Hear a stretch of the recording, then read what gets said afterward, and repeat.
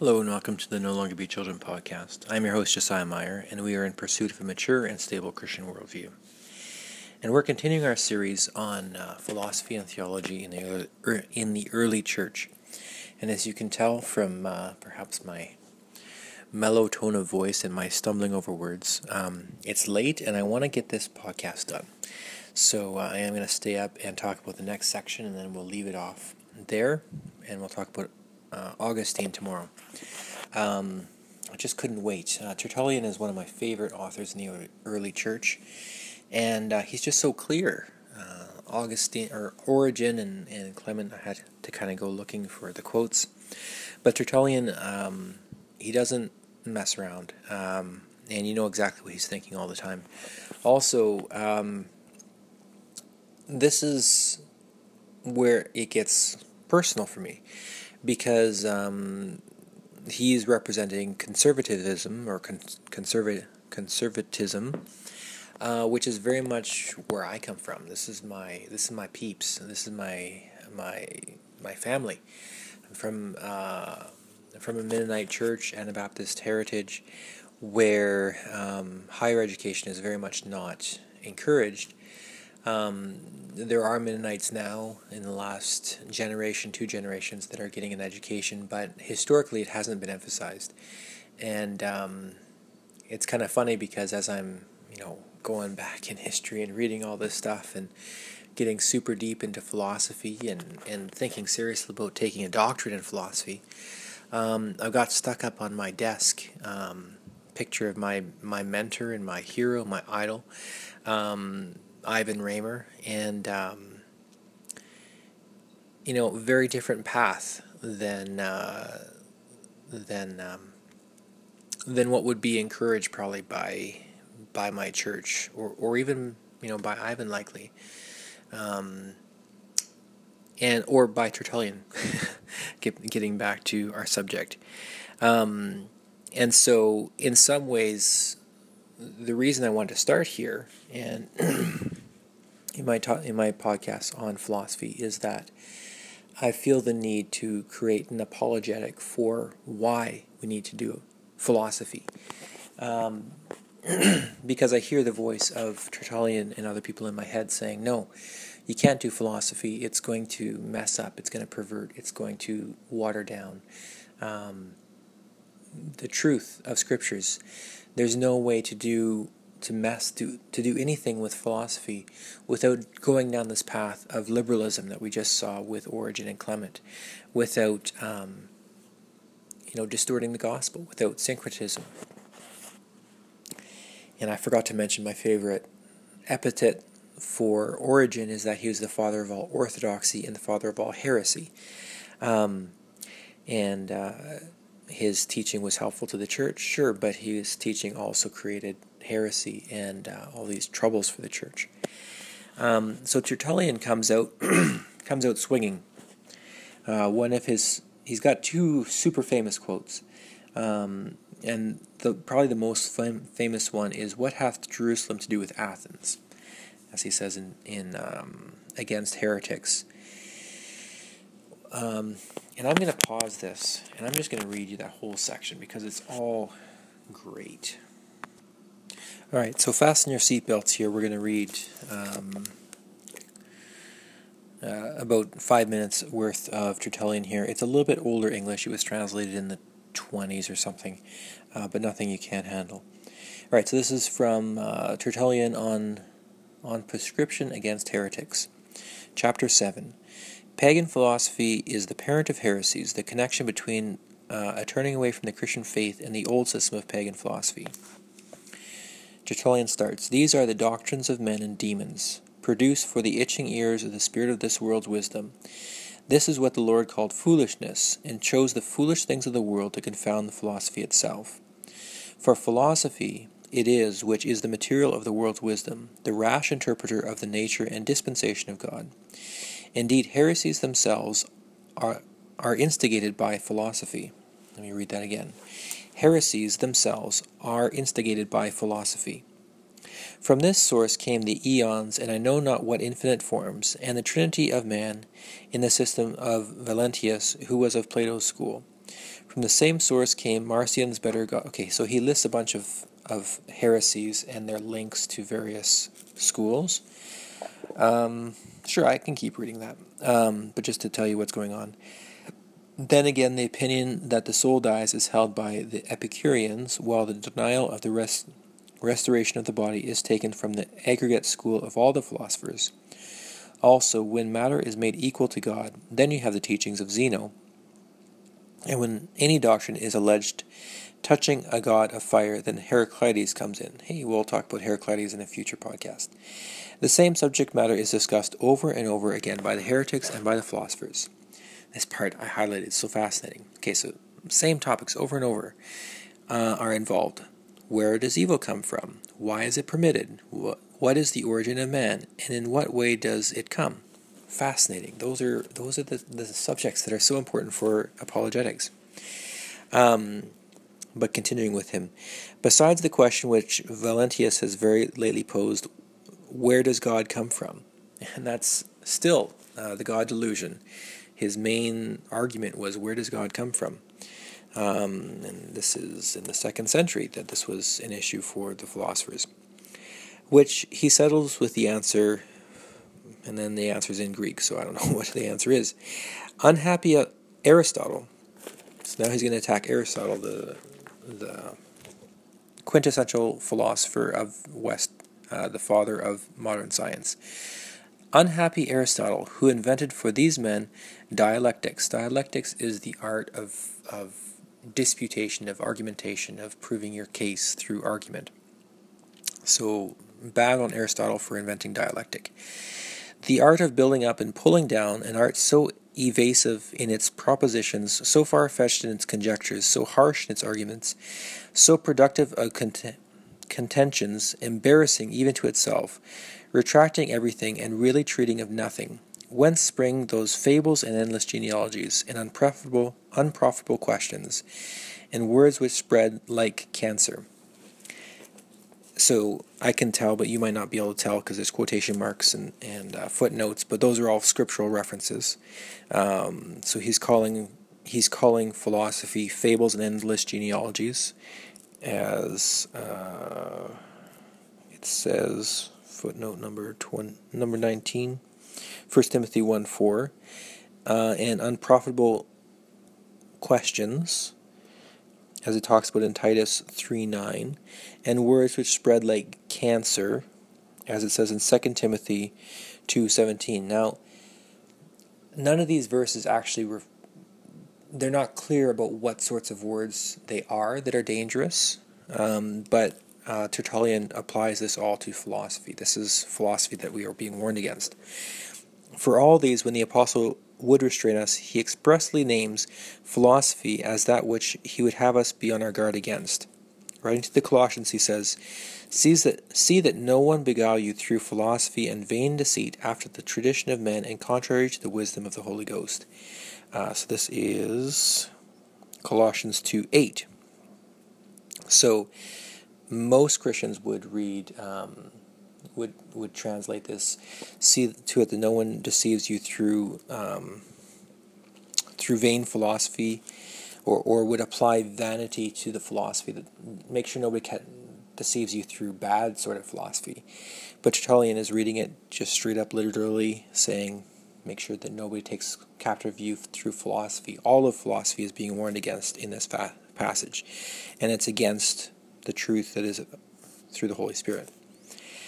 He had been at Athens, so Paul had been at Athens, and he had, in his interviews with the philosophers, become acquainted with that human wisdom which pretends to know the truth, whilst it only corrupts it, and is itself divided in its own manifold heresies, by the variety of its mutually repugnant sects. What indeed has Athens to do with Jerusalem? There's the quote. Ba-ding! What indeed has Athens to do with Jerusalem? What concord is there between the academy and the church? The academy is the school that was started by Plato in Athens. Where else? So what has the academy to do with the church? What between the heretics and the Christians? So there he is explicitly saying, philosophers, you're all heretics. Our instruction comes from the Porch of Solomon, who had himself taught that the Lord should be sought in simplicity of heart. He's referring to Wisdom of Solomon. I didn't think that was scriptures. So Wisdom of Solomon is not, it's part of the Apocrypha. So Protestants wouldn't have that as part of our Bible. Away with all attempts to produce a mottled Christianity of Stoic, Platonic, and dialectic composition. We want no curious disputations after possessing Jesus Christ, no inquisition after enjoying the gospel. With our faith we desire no further belief, for this is our palmary faith, that there is nothing which we ought to believe besides. So I don't actually know what the word palmary means. I'm going to pause this because that phrase was kind of important. Alright, so you learn something every day. Palmary means deserving, palm wreath, as in deserving of praise, as in praiseworthy or good. So he says, this is our good faith, that there is nothing, and there is nothing that we ought to believe besides it. So he says, we got our faith, we got our scriptures, we believe them, that's it. Philosophy is bad. What does Athens have to do with Jerusalem? And he's used these verses, whether or not you want to say that he takes them in context or not, that's an exegetical matter, but he makes it very clear that all this philosophy nonsense is bad. And certainly as we look at the Alexandrian school, we can see where he's coming from. And of course, what we mostly have from this time period is the major books that were written and preserved. But you can imagine that there were all sorts of Joel Osteens and Rob Bell's running around teaching, and they might not have continued on, but they certainly had an influence on the culture in which they lived at the time. So given his radical rejection of philosophy, you'd think that he's not interested in missions or sharing his faith. That's not true. He wrote a book called The Apology. Justin Martyr was the first to write an apology to, basically it was a letter to the emperor, and it was written in the form of an official legal address. So a defendant on the stand at that time would have given an apology to say, look, I wasn't there, I didn't do it, I got this witness, I got that witness, I'm not guilty. And it would have been written in a certain style, a certain way. There was a certain document called an apology. And Justin Martyr wrote an apology to the Roman emperor to say, stop killing us, we don't eat people, and we don't engage in orgies, which were the two crimes that Christians were accused of, based on the Lord's Supper and love feasts, basically a potluck meal in the early church. That is neither here nor there. But Tertullian also wrote an apology, and his was really the preeminent one of the 2nd century. It was an amazing book. It was the first book that he probably wrote, and clearly he was interested in not only asking the emperor to please stop killing us, but also it was very much trying to prove that Christianity is the true religion, that it is good for the empire, that everybody should be saved. And so he's very passionately devoted to sharing his faith and to even explaining his faith to other unbelievers. But he's not making use of Greek philosophy to do it. What he is making use of is his training as a lawyer, because he was trained as a lawyer, and he has a very sharp wit. He has very clear, linear thinking. He's a very clear thinker. He's great fun to read because he's very witty and he's very sharp and he's very straightforward. He'd make a great preacher. I'm sure he did make a great preacher. But you might ask, what is a Greek to do? Somebody that has spent, got their grade school, secondary school, postdoctorate studies, or the equivalent in the time, all in, Aristotle's Metaphysics and Plato's Republic, and he's coming along with these doctrines that don't seem to make sense to the Greek mind. What are they supposed to do? Origen's answer was, well, understand Greek philosophy and explain the gospel in Greek philosophical terms. And that led to problems because it was basically redefining Christianity within Greek philosophical terms. Tertullian's answer, at least in part, was credo quia absurdum. I believe because it is absurd. And this is his second most famous citation. I believe because it is absurd. It needs to be taken in context. Let's look up the context of that. Right, I found it here. I think I'm going to read another lengthy section. I really like reading Tertullian, and you get kind of a flavor for how he works, and this is going to become relevant as we talk about how he didn't use philosophy, but he did use rhetoric. So look at how he builds his argument, and he really uses kind of sarcasm and irony here as a powerful force. So he's talking against Marcion here, who, and others that would say Jesus did not die physically, because that's shameful for God to become man and then die. This is the similar thing that Muslims will often say against Christianity. So he's got this response here. So chapter 5 of On the Flesh of Christ. So we're going to pick it up about halfway through the section here of chapter 5 of On the Flesh of Christ. Have you then cut away all sufferings from Christ on the ground that as a mere phantom he was incapable of experiencing them?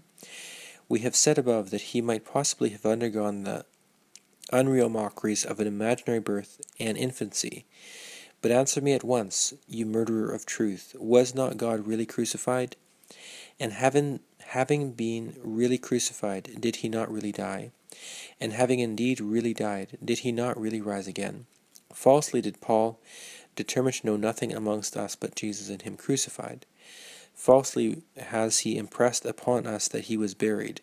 Falsely inculcated that he rose again. False, therefore, is our faith also, and all that we hope for from Christ will be a phantom. O thou most infamous of men, who acquittest of all guilt the murderers of God! For nothing did Christ suffer from them, if he really suffered nothing at all. Spare the whole world's one only hope, thou who art destroying the indispensable dishonor of our faith. Whatsoever is unworthy of God is of gain to me. I am safe, if I am not ashamed of my Lord. Whosoever, says he, shall be ashamed of me, of him will I also be ashamed. Other matters for shame find I none which can prove me to be shameless in a good sense, and foolish in a happy one, but my own contempt of shame. The Son of God was crucified. I am not ashamed, because men must needs be ashamed of it. And the Son of God died. It is by all means to be believed, because it is absurd. And he was buried and rose again. The fact is certain, because it is impossible. How will all this be true in him, if he was not himself true, if he had not really had in himself that which might be crucified, might die, might be buried, and might rise again? I mean the flesh, this flesh suffused with blood, built up with bones, interwoven with nerves, entwined with veins, a flesh which knew how to be born and how to die, human without doubt, as born of a human being. It will therefore be mortal in Christ, because Christ is man and the Son of man. Else why is Christ man and the Son of man, if he has nothing of man and nothing from man? Unless it be either that man is anything else than flesh, or man's flesh comes from any other source than man's, or Mary is anything else than a human being, or Marcion's man is as Marcion's God. I just want to keep going here because it has, I'll skip down here. Thus the nature of the two substances displayed him as the Son of Man and of God. In one respect born, and in the other unborn. In one respect fleshly, in the other spiritual. In one sense weak, and in the other exceeding strong. In one sense dying, in the other living. So anyways, it's just interesting that he really has the two natures of Christ there cemented in mid-2nd century, way before the doctrine of the Trinity was totally figured out. But I digress. The main point here is, I am not ashamed, because men must needs be ashamed of it. And the Son of God died. It is by all means to be believed, because it is absurd. and he was buried and rose again. The fact is certain because it is impossible. So there's two ways of, well, the reason for reading all that was to say you really need to see that citation within the larger context. And he's really talking about the mystery of the incarnation and the resurrection. So there's a more positive way of interpreting Tertullian here, and a more literal or perhaps negative way. C.S. Lewis in Mere Christianity says that the gospel has just that queer twist about it that real things have. And he says the planets are not equal distances from the sun. They're not smaller to larger. This is C.S. Lewis talking. The nature, you got the atoms and quarks and all sorts of crazy stuff. Nature is just, it's always surprising. It's not what you would expect. And in the same way, the gospel is, it makes sense, but it's weird. It's not something we would have invented. So this is one historic way of interpreting Tertullian's words that we believe because it is absurd. A more literal way of reading it is just faith sometimes is straight out against rationality. It does not make sense. It's not supposed to make sense. Just believe. And as one of my students, as she was expressing her gratitude for my apologetics class, said, sometimes I feel as though, well, she was speaking of a specific church. She said, when I was going to that church, I felt as though I was being asked to leave my brain in a bucket in the garbage can on the way in the door and pick it up on the way out if you like, but just believe in complete, even though it doesn't make any sense, even because it doesn't make sense, just believe.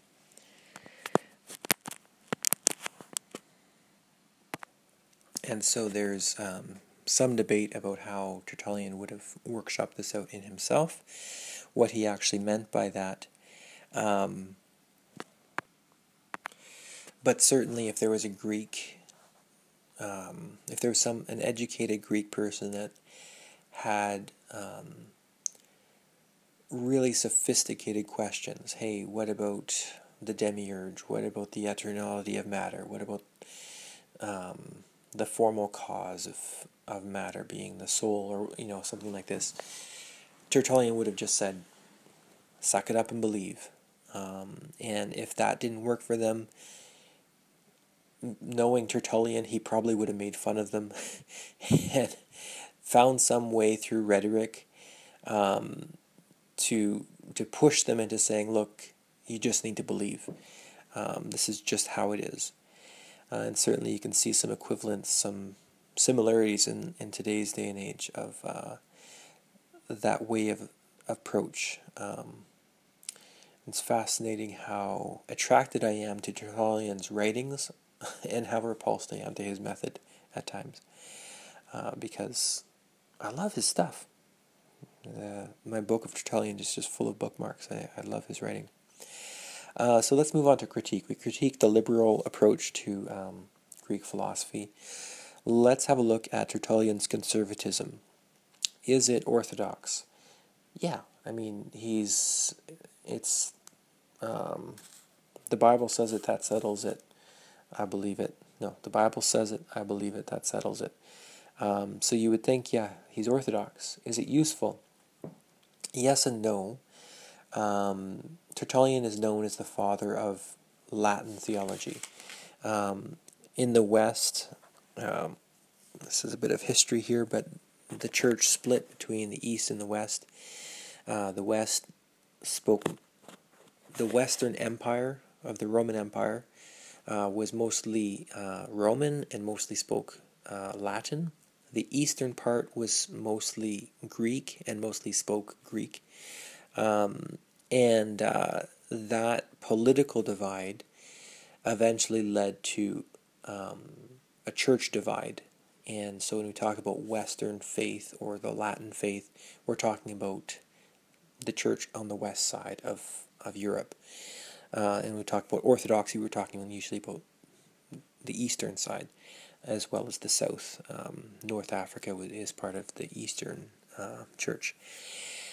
Although Tertullian is North African, might have that wrong, but certainly around like Egypt and north like Syria and Palestine. That's all part of Orthodox of the Eastern Church. I think Tertullian was part of the western part. I think he was from Carthage, so on the west in is that present-day Morocco. I digress. Tertullian was extremely helpful to the Church in formulating the Trinity and formulating parts of doctrine. His books, are very readable, very understandable, very direct, very clear. Not everything he said was readily acceptable, but everything was very, very understandable and clear. But was it useful in evangelism? Again, it's really hard to say on this side of history whether he made many converts or whether his way of thinking led to a lot of converts. But I just kind of have this guess that it would have met with less success than, for example, Origen's approach. You don't hear about him being kind of the center of an academic hub of like all these, intellectuals kind of gathering around him and being like, wow, what are you doing?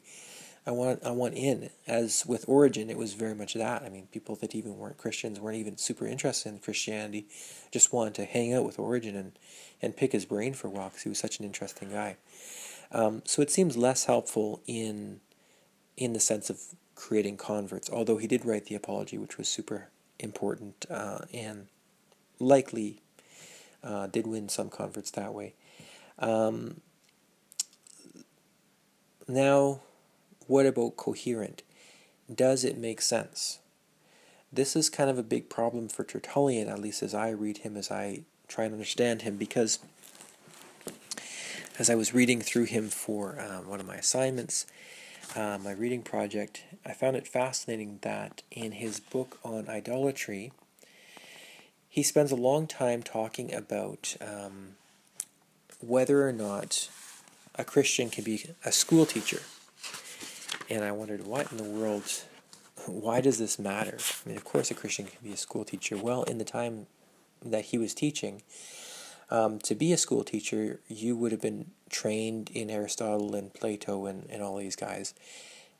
And you also would have been trained in the Greek gods, and you would be teaching this to your students. And so he said basically, no, a Christian cannot be a teacher because that would be in becoming involved in idolatry. This is his treatise on idolatry, called Treatise on Idolatry.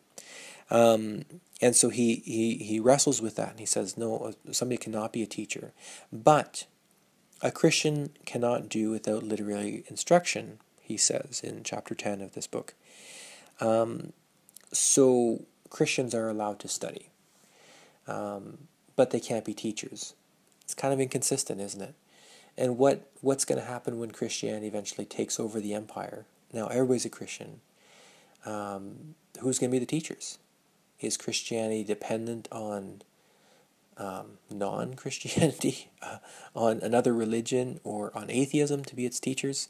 It's just not really a totally coherent, workable system. He says that Christians can study,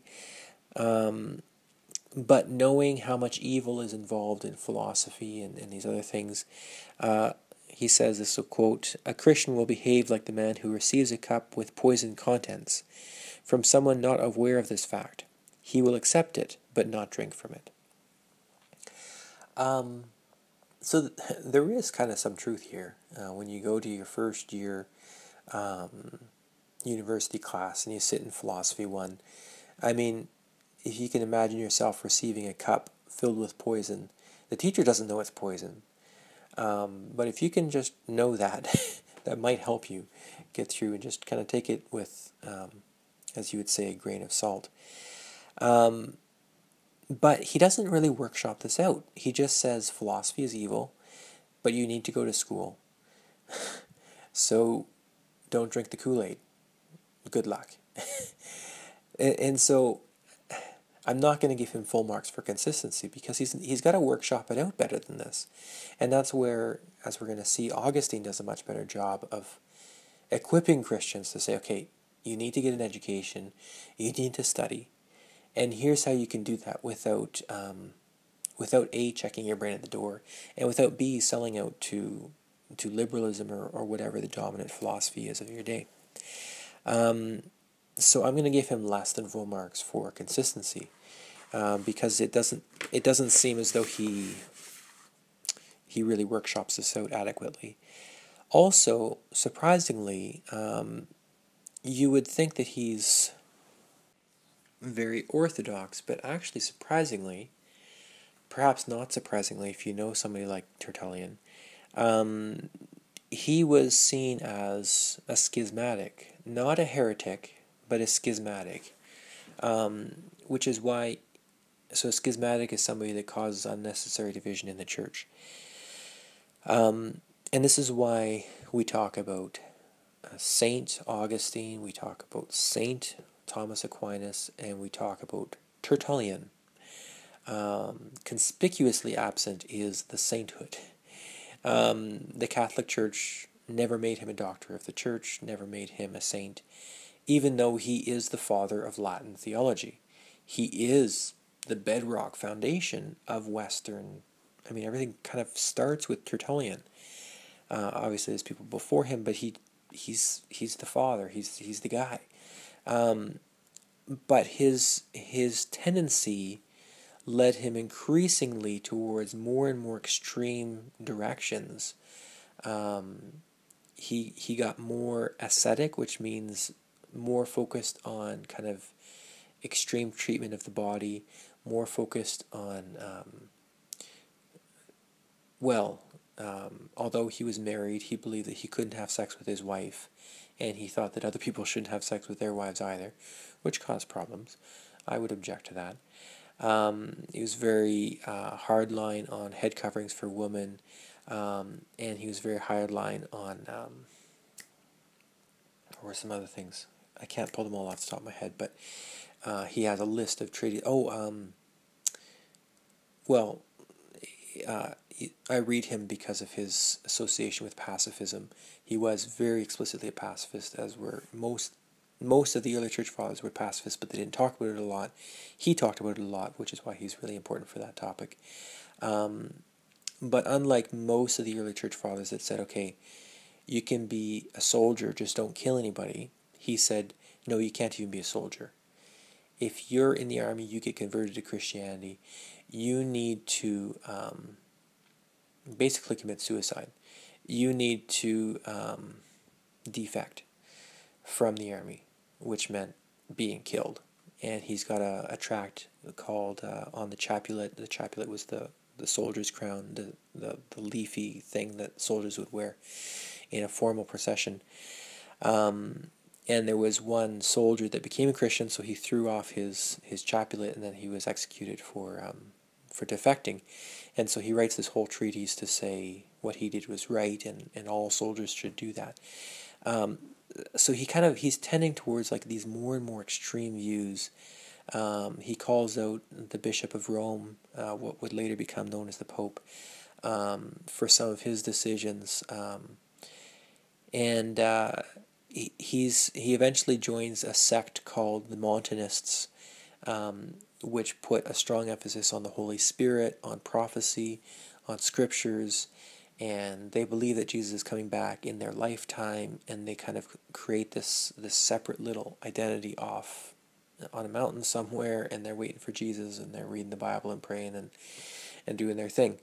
And so, I mean, obviously a oversimplification of what all was going on towards the end of his life, but so was Tertullian orthodox? Actually, when people are studying Tertullian, as I did a lot for my paper on pacifism, or my reading project on pacifism, the big question is, when did he write this? Because towards the end of his life, most people would agree he kind of went off the deep end. And so some works, I mean, the Apology, that he wrote was the first one. And then some of his works, like the Chaplet, was definitely towards the end. And a lot of works you don't really know where they fit in between. And so the big question, especially for Catholics, because Catholics would really put a big emphasis on, when the Bishop of Rome said, "You're out," and when he made that split and joined the Montanists. The big question is this an early or late writing? Because somewhere in here he really left the church and tried to start his own thing. And so he doesn't really get full marks for orthodoxy either, in my mind. It's fascinating to me that in focusing on the Bible alone, just what the Bible says, we won't let ourselves be corrupted by philosophy. We won't let ourselves be corrupted by what anybody else says. We're just going to focus on the Bible and the Holy Spirit, and God's going to speak to me. This ended up leading him off into left field. Isn't that amazing that in the 2nd century the same stuff was happening as happens so often in our context, in the super Bible believing hardliner independent church? We're not going to study philosophy, we're not even going to study theology, we're not part of any large denomination because that's too much theology. I don't read theology books anymore. I just read the Bible. I just read the Strong's commentary in the Bible. That's it, Certainly, that's great. I don't want to be derogatory towards that. Maybe it sounds like I'm being derogatory. That's my lifeblood. That's my home. That's the church I grew up in. There's so much good in that. And yet there can be this tendency of that actually leading away from orthodoxy. We should probably mention at this point, Tertullian people would never accuse him of starting a heresy. His theology was always good. He just couldn't get along with anybody towards the end of his life. And he had such rigid ideas about what Christians had to do, quote unquote, that it led him to increasingly extreme views, and he excluded himself from the larger community of Christianity. So those are kind of the two extremes so far. You have Clement and Origen on one extreme, pretty much just married to philosophy, and their theology kind of goes increasingly towards the direction of being synchronized with philosophy, and increasingly philosophy starts to change the doctrines of the church until it becomes almost unrecognizable, or at least on fundamental points, Jesus is no longer God for some of the disciples of Origen, creating Arianism. On the other extreme, you have Tertullian, who is so focused on the Bible only and the Holy Spirit speaking to me, and not looking at theology or philosophy, and not really listening to what a lot of other people have to say. He kind of goes off the deep end on the other side of things, focused on, and his system kind of misses the mark on all counts, on orthodoxy, on usefulness, and on coherence. So let's now look, and obviously there's plenty of people in between. These are just the extremes.